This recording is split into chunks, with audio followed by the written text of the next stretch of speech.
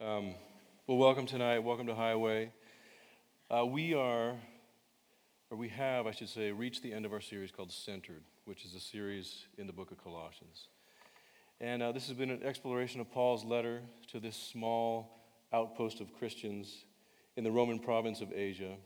And the main theme of this series is that Christ is at the center of all things and should be at the center of our lives. And that's where we get this graphic that Christy made, which is sort of the all things coming together in Christ feeling. So here at the close of the book, in chapter 4, Paul leaves us with some final instructions. And let's just dive right into this. These are the final instructions he gives, Colossians 4:2. Devote yourselves to prayer, being watchful and thankful, and pray for us, too, that God may open a door for our message so that we may proclaim the mystery of Christ, for which I am in chains.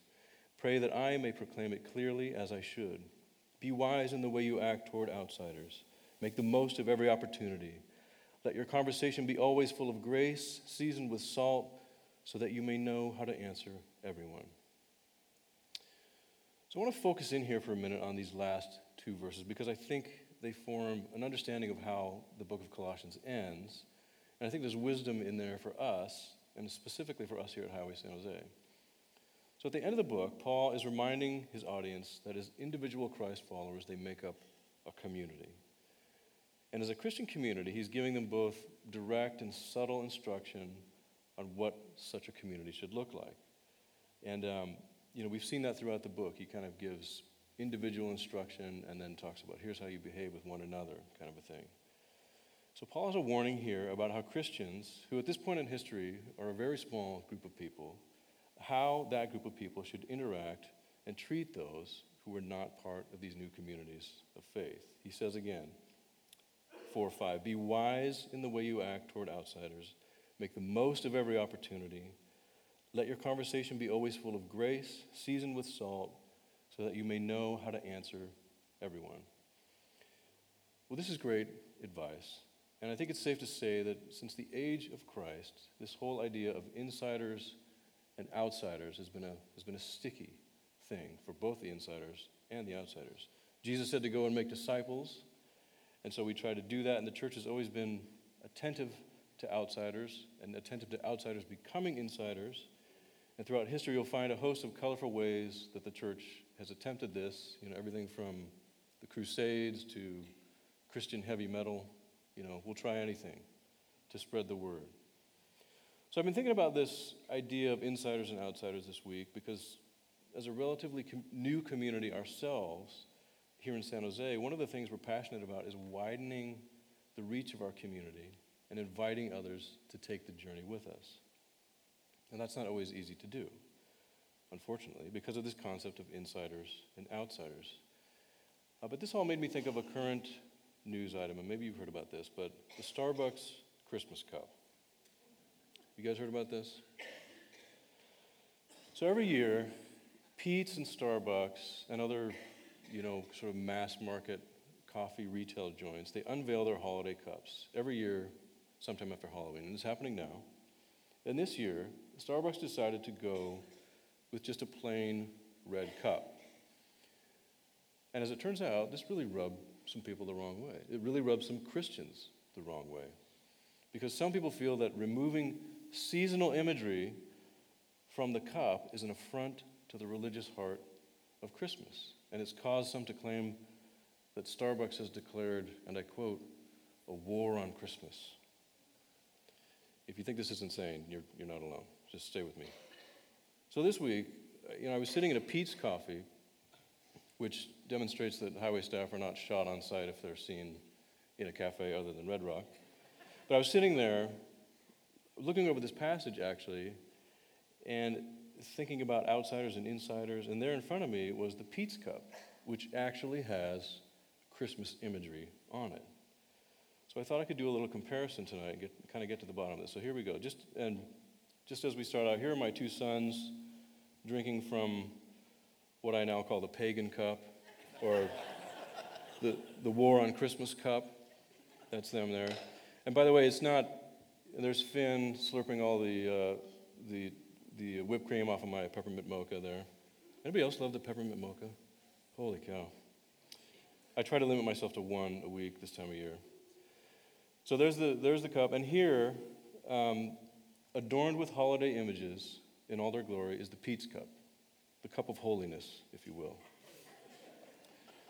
So let's compare the two. On the one hand, we have the plain red cup, the pagan cup, the war and Christmas cup. But here, on the Pete's cup, we have a few things to look at. We have a present, a couple of snowflakes. We have a Pete's coffee cup on the Pete's coffee cup, for inception, We see a Christmas tree, a figure skater, a figure stacking what looks like sacks of coffee beans, or they could be just sacks of retail revenue from Pete's, right? There's an evergreen sprig, and of course, a squirrel. Now, if those things don't say the birth of Christ to you, then I don't know what to say. So I'm poking fun here, and you're laughing along with me. But the sad truth is this: if there are outsiders who might be insiders and interested in the way of Jesus, this is often what they see. This sort of cockamamie culture war-related nonsense, But Paul is entreating Christ followers to be wise in the way you act toward outsiders. Make the most of every opportunity. Let your conversation be always full of grace, seasoned with salt, so that you may know how to answer everyone. This thing with a cup doesn't seem wise, does it? Somebody on Twitter this week posted, "How can you be outraged by this and not by the idea of paying $7 for coffee?" Amen, right? So much of how Christ followers are identified in culture, in society, is through stuff like this. And even though I don't believe that at Highway we really take part in this kind of thing, we have to answer for it, unfortunately, because it's what people see. Until we're able to present, the way of Jesus to the world at large in a way that's wise and full of grace, like Paul says, this is what Christian community looks like to the outsider. Uptight, angry people who boycott films and businesses and coffee cups, Paul uses the image of salt here. It was a common image in Scripture, and Christ himself used it. Are we acting as a seasoning in people's lives? Are we bringing out, the full flavor of life in our dealings with people? Salt was a preservative in Paul's day. Are we bringing freshness and newness to our conversations and to our interactions? Are we different? And not just different, but different in a good way. Let's go back to the Gospel of John for a moment. Speaking of Jesus, he says this. This is John 1:10. He was in the world, and though the world was made through him, the world did not recognize him. This reminds us that by and large, we can't hold the world accountable for everything we believe because they don't believe it yet. And that's a reality that should make us a little sad, I think. But Scripture promises that we need to work at this, and policing the world, through politics or boycotts or coffee cups or whatever is not the answer. And you guys know this. Everything that we've learned in Colossians so far about making Christ the center, living thankful lives and lives free from legalism and avoiding the deceptions of the world and staying away from lust and greed and racism and being people filled with compassion and kindness and humility, gentleness, patience, that's how people will see Jesus. That's how outsiders become insiders. And I actually believe that we get that here at Highway. We're all works in progress, and we know that. And Highway has always been a place of grace and of salt and of light.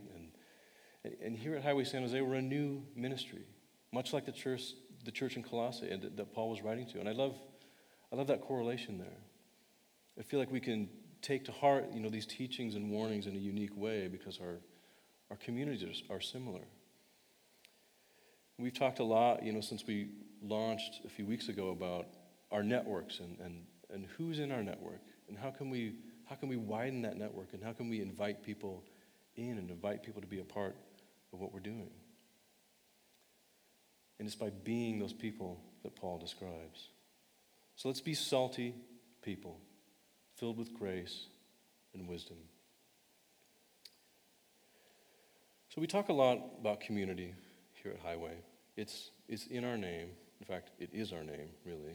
It's one of our 4 core values, and it's at the center of what we do, because we believe that Christianity is not a top-down experience. Certainly there's a head, there's a center, which is Christ, But Paul makes this argument over and over again here in Colossians, that Christ is at the center. But Paul's writing is also about setting small communities of believers free to be the church.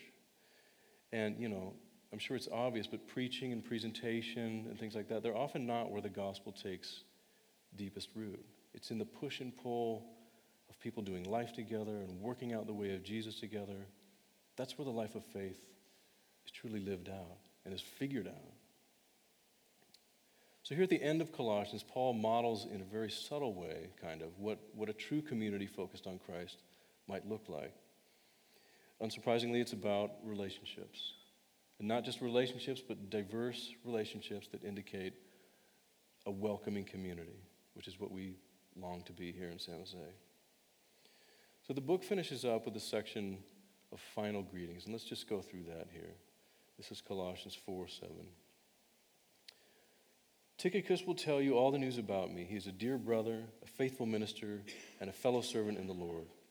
I am sending him to you for the express purpose that you may know about our circumstances, and that he may encourage your hearts. He is coming with Onesimus, our faithful and dear brother, who is one of you.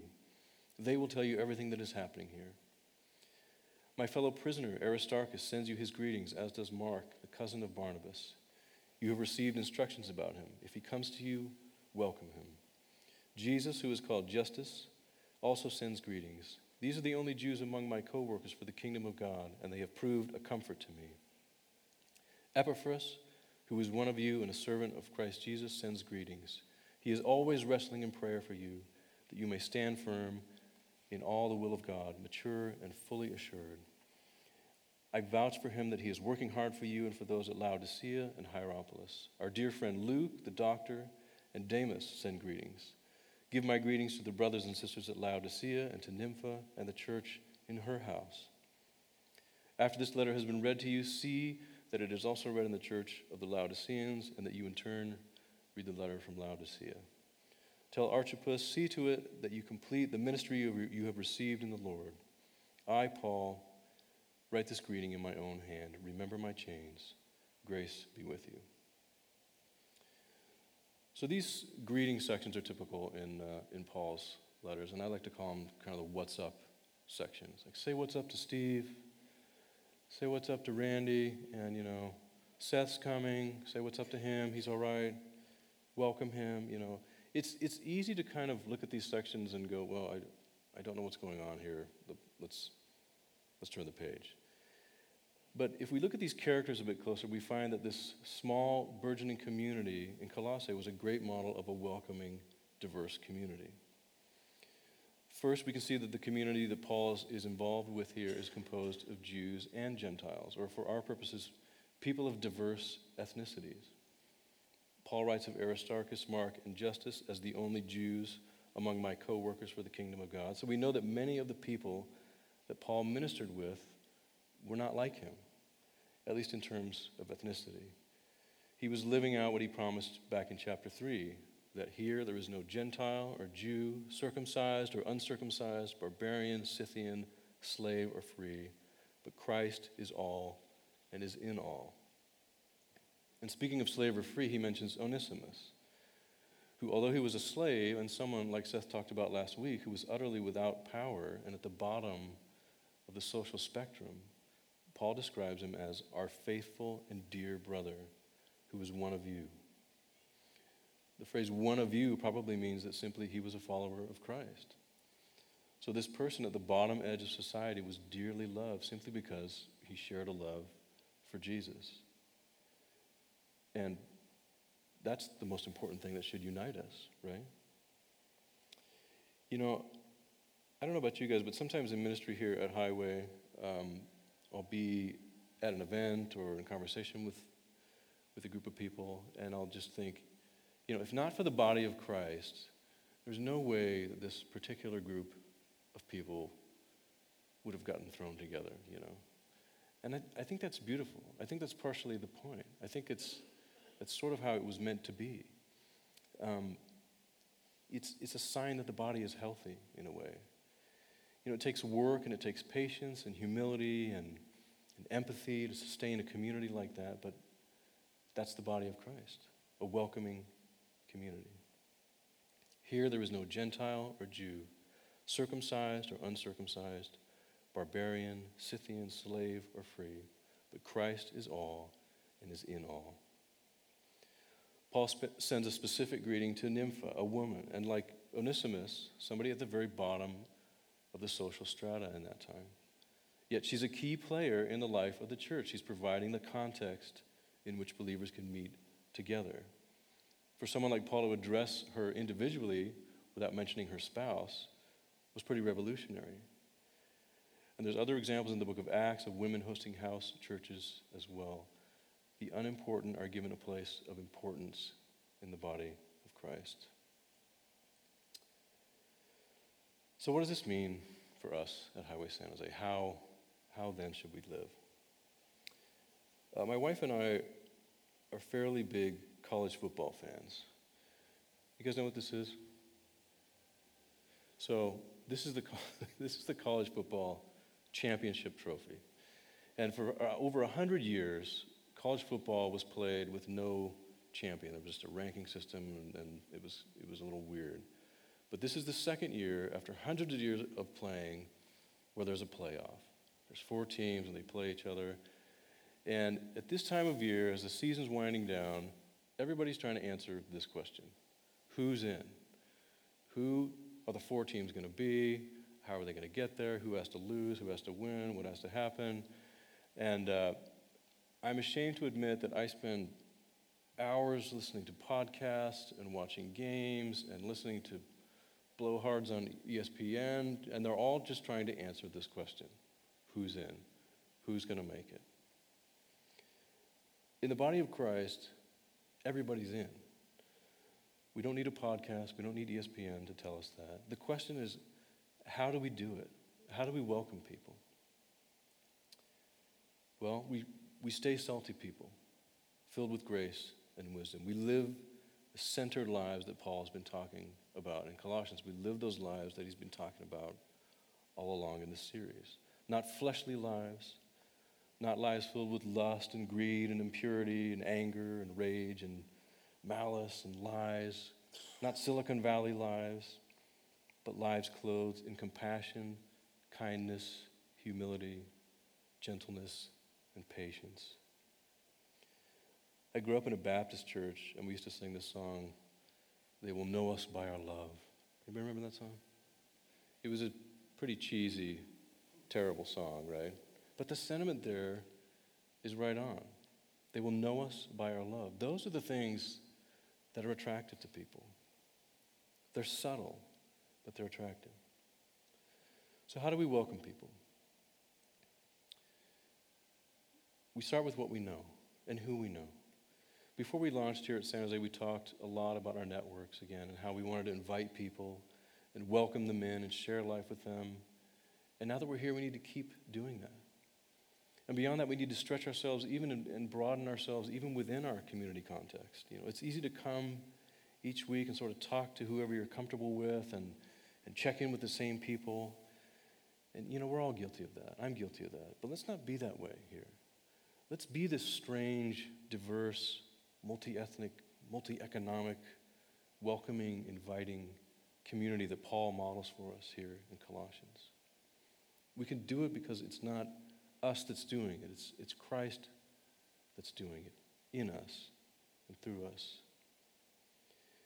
Back at the very beginning of the book, we saw this. This is chapter 1:16. For in him all things were created, things in heaven and on earth, visible and invisible, whether thrones or powers or rulers or authorities, all things have been created through him and for him.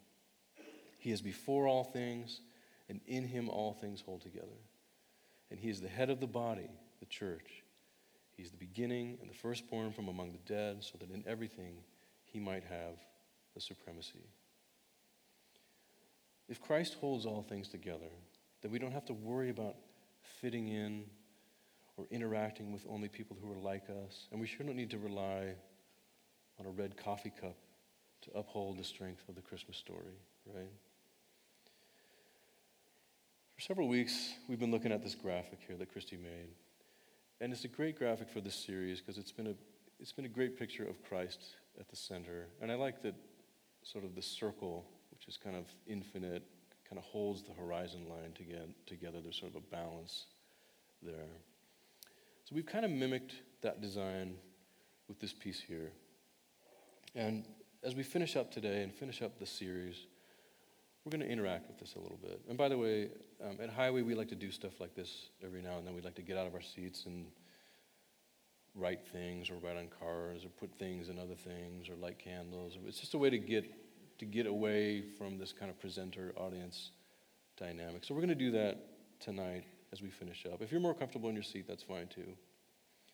But if you'd like to, get up and come up to this piece here and write your name on the board with a piece of chalk. It's a simple act, but it's a visual reminder that as the body of church, as the body of Christ, we are that body. And Christ is at the center, as it says very plainly on the piece there. So come up and write your name just as a visual representation of, yes, I'm part of this. I'm part of the body of Christ. If you're comfortable, take a few minutes to pray before you come up.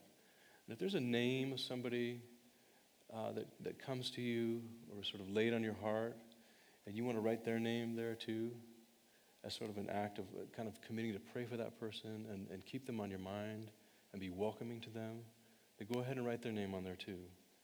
We would love that. This could be like a prayer that these people would find the peace of Christ and would find a home maybe in our community.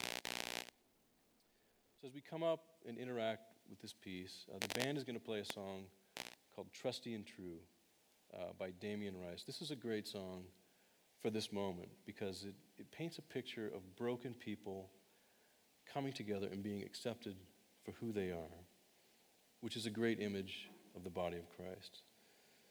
Some of the lyrics of the song say, if all that you are is not all that you desire, then come. Meaning, I think if you're a work in progress and you want to keep progressing, then you're welcome with us. The refrain of the song asks us to come however you are. Come alone, come with sorrows, come with songs, let yourself be wrong even, just come. That's the important part, just come because you're welcome. And if you're new tonight and you feel comfortable writing your name up here, we'd love that because you are welcome. And Colossians shows us that all are welcome in the body of Christ. And that's what we are. That's what we strive to be, a community centered on Him. So let's spend some time tonight reflecting on this as we come up and write our names on the board.